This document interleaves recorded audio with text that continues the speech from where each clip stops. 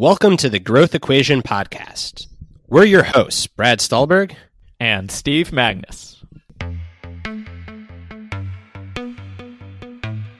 Brad, my man, how's everything going? Everything is going pretty well today, Steve. How about yourself? You know, I'm doing pretty good. It's a nice, cool day. Got my run in. Haven't failed at anything yet today. So it's a good day. Well, that's a good interlude to the start of today's show. We're talking about failure. So before we dive into failure, let's do a quick plug for our Patreon. If you're new to the show, then welcome.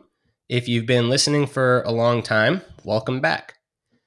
We're trying really hard to keep this show 100% independent and member funded, which means that we're not taking money from sponsors. And a big part of the reason is that so many of the companies that throw money at podcasts like this tend to have products and services that don't really align with our simple, not easy, nail the basics, evidence-based approach to performance, health, and well-being. So to help us keep this podcast sustainable in that manner, we encourage you all to check out our Patreon, which is at www.patreon.com/thegrowthequation. For anywhere between $5 to $20 a month, you get all kinds of exclusive content, including a monthly book club where we bring in best-selling authors for live discussions, a quarterly mastermind group, exclusive guides to the building blocks of sustainable performance and resilience, and all kinds of other neat stuff. So if you want to support the show and you want to get a great value for doing so, head over to our Patreon, www.patreon.com/thegrowthequation. And Steve said that he hasn't failed yet today. That's the best freaking Patreon ad read we've ever done. So I am feeling super successful right now. But that won't last for very long. See, I just failed in the transition. I said but I should have said and. So here we are. I've failed today in a very small way, but we're going to talk about failure in a more serious way. What to do when you fail, how to conceptualize failure, how to move forward from failure, and how to integrate the experiences of failure into your life, not so that you won't fail in the future, but so that you'll continue to grow, learn, and thrive. So with that, I'm going to hand it over to Steve to open us up with a framework for today's conversation on failure. All right. You know, I love talking about failure because often what happens is we have this mindset that it is a negative and we see it as a threat. And whenever we see things as a threat, then we default to what I'd call self-protection mode, survival mode, where we say, oh my gosh, I failed at this, or this didn't go the way I needed to, so I need to protect my sense of self, my identity, my sense of competency, all of these things, right? So I think really when we look at failure, what we should do is address it from the top to the bottom, right? How do you deal with those moments of failure? How do you what is the right framework or mindset? And then what do you do to kind of bounce back or, as you said, integrate it into your life? So to start, as you said at the very top, something that I find to be really helpful, and this is so easy to say and so hard to do, is conceptualize your ultimate goal is living a meaningful life that you can be proud of.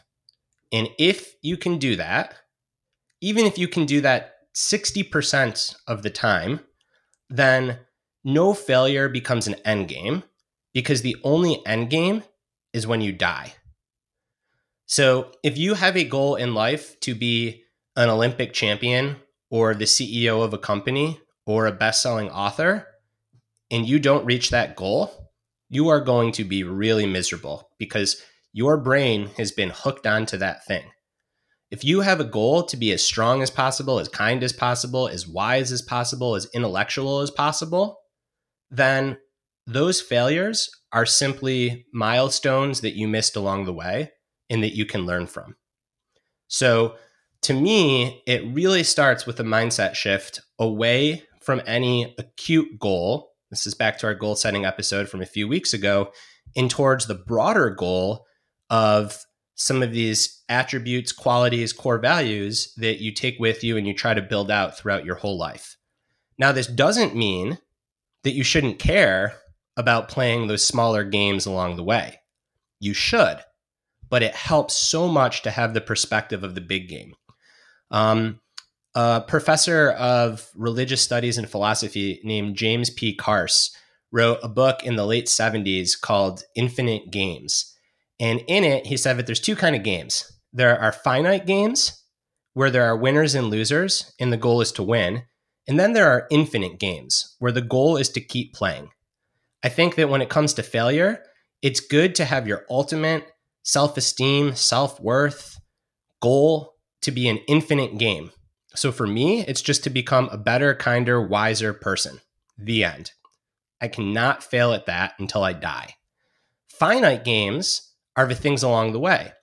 Write a best-selling book, deadlift 500 pounds, get Steve to move to Asheville. These things I can win or lose at, but just knowing that it's not the end of me when I lose makes failing easier. All right. Now, a lot of people might say, well, that sounds great. That's all woo-woo, Brad. Good for you to say that, but I need to get promoted or else I'm going to feel like I'm messed up. Or I'm competing in the winter games here in just a couple of months and you're telling me about, the infinite game, but I got an important finite game. Are you saying I shouldn't care? No, I'm saying that you should still care deeply, right? This is just step one. But even if it takes the edge off by 1%, that 1% creates some space. So to me, that's the highest level to think about the path towards failing productively. Yeah, I think you mentioned a key word there, which is space. And when we're pursuing something, especially at a high level, the space between what we do and pursue and who we are and our sense of self becomes very, very constricted, small, narrow. And the less space we have in there, then the more we are susceptible to the swings of emotion and affect and states and all that come with either succeeding or failure, because we are tied to the thing, the pursuit, the whatever it is. And I think in some ways, again, that allows us to put in a ton of effort. It allows us to go deep. It allows us to really, get shit done because the thing matters a lot. But we have to be very careful when that space is too small, because again, then we are susceptible to the wild swings. And what we're trying to do is find the appropriate amount of space, a little bit more. And I think, Brad, what you're saying here on this big picture, which is important, is we're not saying, hey, don't care about what you do, don't care about what you pursue. We're saying the tendency for most people who are probably listening to this podcast is to be a pusher. The tendency for most people living in, especially the Western capitalistic world, is to put a high degree of value into success, especially external markers of status and success. That's fine. Acknowledge it.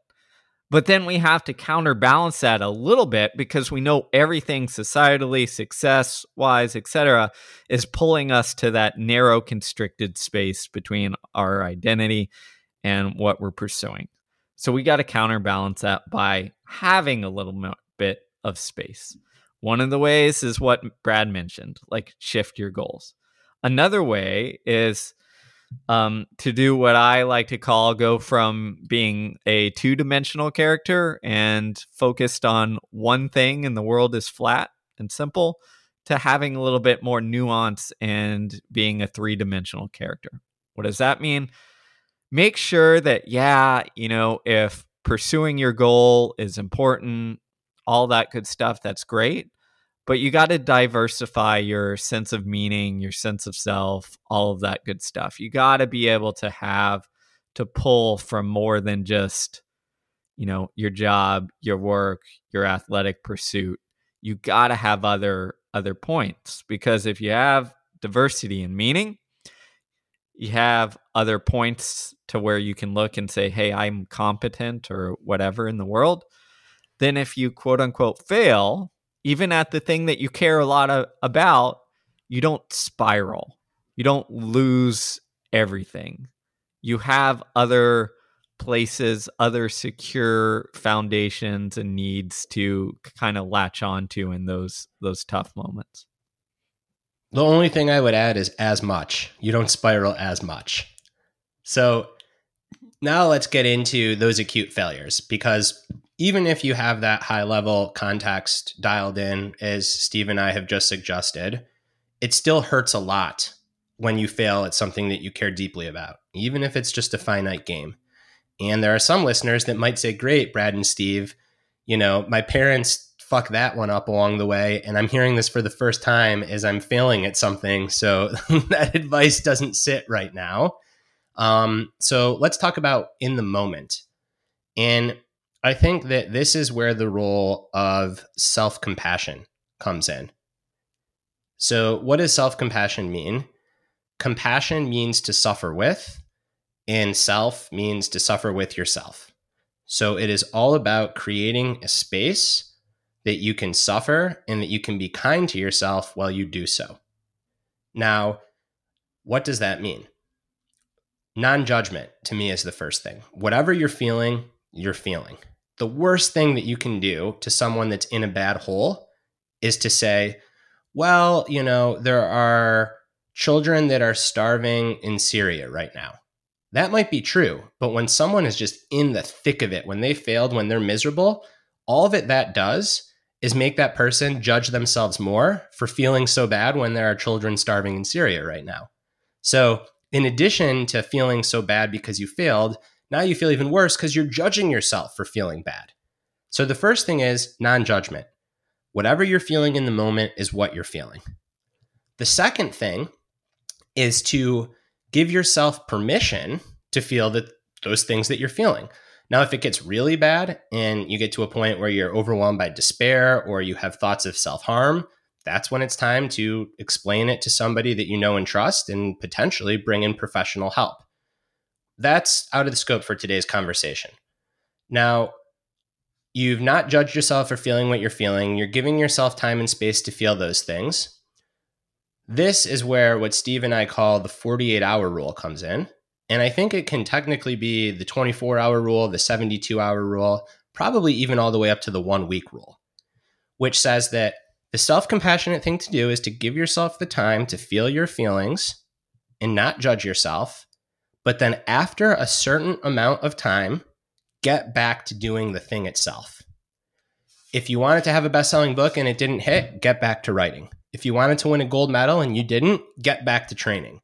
If you wanted to secure funding for your company and you didn't, get back to revising the pitch book. Start the next company. And having that boundary that forces you to get back going is so important. And I want to say one more thing to make this super explicit. Starting right away is not good, because then you repress all those feelings of hurt and pain and anger. Giving yourself a month, 2 months, a year is not good, because then that inertia of the rut can really take over and it becomes a lot harder to break out of. So it's about giving yourself some time to stew, some time to feel bad, and then having a deadline where mood follows action. As we always talk about, you might not feel good, but you force yourself to get back going doing the thing itself. So those are my initial thoughts about failing acutely in the moment. And then phone a friend, right? Like, this is what friends are for. The minute that you feel like you're buried, just call someone and explain what you're going through, and that immediately takes the edge off. All right. Brad goes deep on the feelings. I'm going to go deep on the biology. How did I guess? That's what we do here. So, before getting into the biology, I think it's important. I think we have to note that we have a societal problem because we do not teach people how to lose. There is a way to lose well, and Brad just outlined some of the things, and I'll outline some others. And I think it's important because, especially in sports, we put so much emphasis on like learning how to win, etc. We don't talk about losing. There's a way to lose that allows you to integrate the loss and deal with it better, and then also bounce back. So let's talk about the biology. What happens if we lose? Well, if we look at the hormones, right, when we fail, especially when that failure means something to us or is important to our identity, we have essentially a stress response. Cortisol goes up, testosterone goes down. That pushes us towards avoidance of things, right? Because we're super stressed. We avoid instead of approaching or dealing with the thing. Now, this is very acutely. The magnitude of that response is, again, dependent on how threatening that loss is to your sense of self, your ego, all of that good stuff. Okay, so we get it. High stress response, low testosterone. Now think about that, okay, in terms of what do we do? Okay, when we're super stressed, I like to call it our kind of irrational brain comes online, right? And we can't see things clearly, and we have a tendency towards spiraling. So if we get more negative news, if we get someone who, like Brad said, tries to comfort us in the wrong ways, all that does is push us down. So in the immediate aftermath of losing, you need to do whatever you need to do to get you out of the stress response mode and back to a somewhat neutral space so that you can rationally work your way through things. So get out of the spiral, get out of the high cortisol, get into a mental space where you can deal with it. How do you do that? Some of that is what Brad just talked about. Compassion, phone a friend, spend time with others. In sporting contexts, I like to say the best thing is the cool down after the game if you lost, or the meal after the game, because that can shift you out of that kind of stress threat mode very easily, very quickly. Brings you back to normal. Once you're at normal, then we can look at integrating, right, and dealing with the thing. So a lot of it is in those very first moments is get yourself out of threat mode. Get yourself out of, oh, I just lost some status and all of this good stuff or all this bad stuff. I got to get to a place where I can deal with it rationally. And then you can start thinking about, okay, what does this failure mean? How do I integrate it into my life? How do I move on from it? Et cetera, et cetera, et cetera. Yeah, and I also think that when you kind of pair the psychology and the biology together, what we're ultimately pointing at, and it's back to a word that Steve said earlier, is space. So psychologically, you're creating space to hold feelings.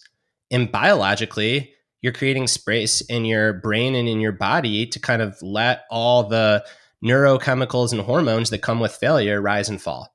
And if you try to short circuit that process, it messes it up. And if you let that process go on for too long before cutting it off, it starts to become entrenched. So I think that was a really nice little combination of the psychology and the biology around failure.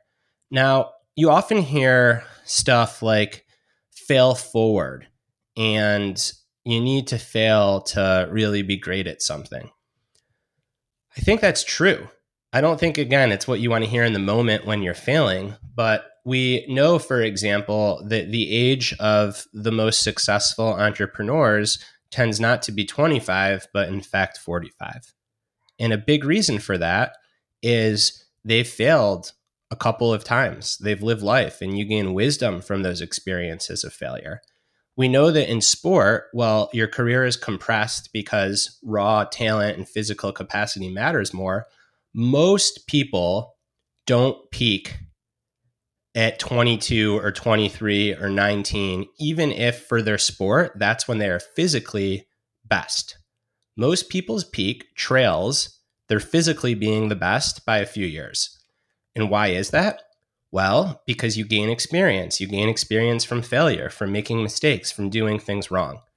So this almost combines that top level view with the in the weeds view, where when you're in the weeds, you don't want to hear it. But if you can just remind yourself that, hey, like I am gaining wisdom in this process, that's really beneficial. And if you don't feel like you're gaining wisdom in the moment, then okay, forget it. Let the wisdom come on the other side. Your job is just to deal with what you're feeling and get through. So I often have this mental model of these two curves, and perhaps I've talked about it on this podcast a long time ago, where one curve is what I call raw talent. So if you're in a creative endeavor, it's your ability to have breakthrough insight. If you're in a athletic endeavor, it's your size and speed and force production. If you are in business, it's your ability to problem solve and think really quickly on the fly. Those curves all slope down depending on whether it's sport, art, or business, anywhere starting from between about 22, 23 to 28. Our brains and bodies get a little bit slower, whether we like it or not. It's a bell curve, but on average, let's say between 22 and 28. There's this other curve that slopes up, which is the wisdom curve. And that is stuff like pattern recognition and ability to learn your body and mind and experiencing failure and learning from those things. And that curve goes up as we age. And in most pursuits, you're at your best right around the time that those two curves cross. So I think it's really important to remember that failure has a place on that upward curve. Now, does this mean that if you're 60 and you're failing, that all hope is lost? No, but it might mean, depending on what you do, that at 60, yeah, your goal is not to run a company. Maybe your goal is to be a mentor, where you really rely heavily on that wisdom that comes from failure. Between 78 and 80, your goal probably ought not to be to run for president, despite what we see, at least in the United States of America right now. Your goal probably ought to be in a role that demands a lot less quick switching and more wisdom and mentoring. So scheming out to that big goal of eventually you're going to die, as you get older, you ought to try to put yourself in roles that rely more on wisdom, and that requires failing a lot. Yeah, that's an interesting piece, and I think you nailed that spot on. And I think with wisdom, one of the ways to get there too, when we look at failure, is how you handle that, integrate it, right? Because when we hit failure or we fail at something, we have several options. You know, the survival instinct, the protective mechanism, is to kind of shift blame, justify, not learn from it, right? It's to blame it on circumstances, even if there is something to take away from it. The way to get wisdom is to sit with that failure, long enough where you can understand, like, hey, here are the takeaways, here are the lessons. And I think in the research world, they often categorize this as keeping information or the uncertainty around the information from failure as personal or informational, right? And what do we mean by that? Personal means you take the failure to heart. You see it as a reflection on your inability to, have the skill set to get the job done. It comes back as a hit on your identity. When you take failure as informational, it's just, as the word says, like, it gives you data. It tells you, hey, you might be a little weak at this point, right? Or we might need a little bit of work to grow in this point. And I think the more we can keep, anything that occurs with failure is informational instead of a personal attack, the easier and quicker we can, work up that wisdom curve, because we know what works, we know what we may be weak at, and we know, where to go. Yeah, I think that that's a really good way to put a capstone on it. So is there anything else? I know we're kind of on the shorter side today around this topic of failure and self-compassion. I guess one thing before I turn it back to you, Steve, is just, and it's going to sound very zen, but I think that the more that you believe this and the more that this becomes your self-talk track, the better. Self-compassion is really about falling off the path, being like, damn, this path is hard. I'm giving it all I got. Dust yourself off and get back on the path. That is all that it is. It's not necessarily singing Kumbaya to yourself.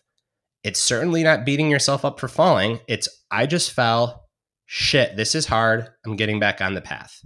That is true if you are an athlete, if you're a business person, if you're a physician, if you're creative. And it's also true for living life. Getting through illness, getting through divorce, getting through mistakes made, getting through loss. It is really hard, whether we're playing a finite game or the infinite game. If you care deeply, you make yourself vulnerable, and being vulnerable is hard. So self-compassion is what provides you with the ability to keep getting back on the path. You know, people always talk about self-discipline to get on the path, and you absolutely need it, but you also need self-compassion because otherwise you're going to burn yourself off. So my talk track is, this is hard. Of course it's hard. I'm giving it what I got. It can hurt at times. I'm just going to get back on the path. And as we alluded to earlier, it's a lot easier to do that when you've got a good community of people trying to walk the same path with you. Yeah, I mean, the bottom line, and I agree with that completely. The bottom line is you're going to do better if you're in the game over the long haul.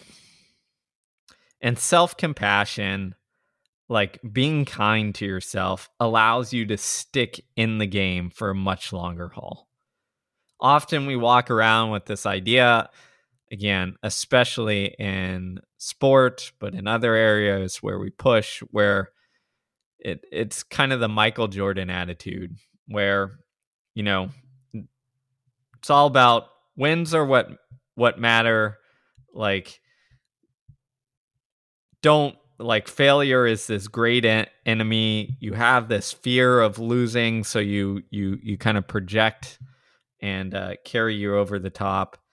But anything fear-based, anything that relies on, like, again, that threat to get you going, it's just so short-term and so hard to deal with over the long haul. And it makes it so much easier with, you just fall off the path, you know, and then you stay off that path.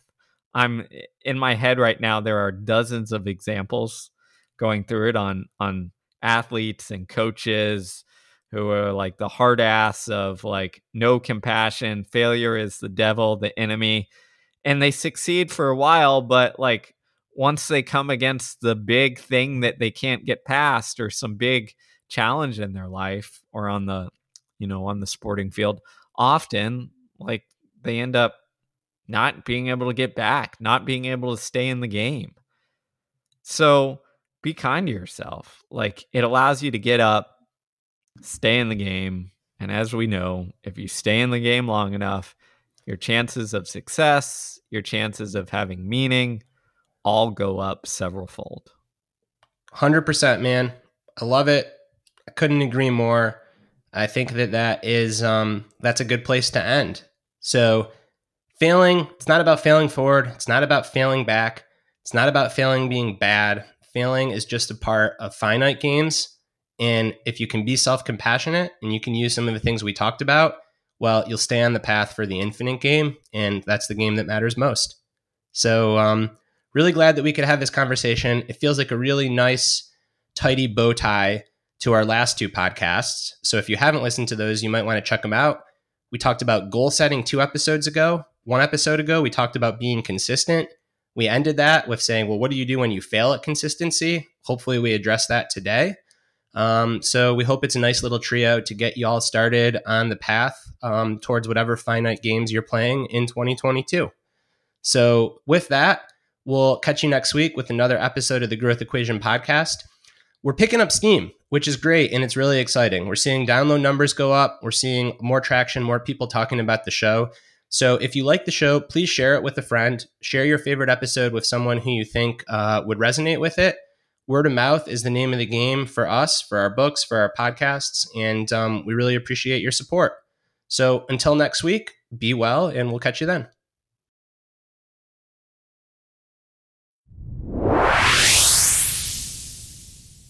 Thanks for listening to the Growth Equation podcast. Learn more about our work and find show notes at our website, www.thegrowtheq.com.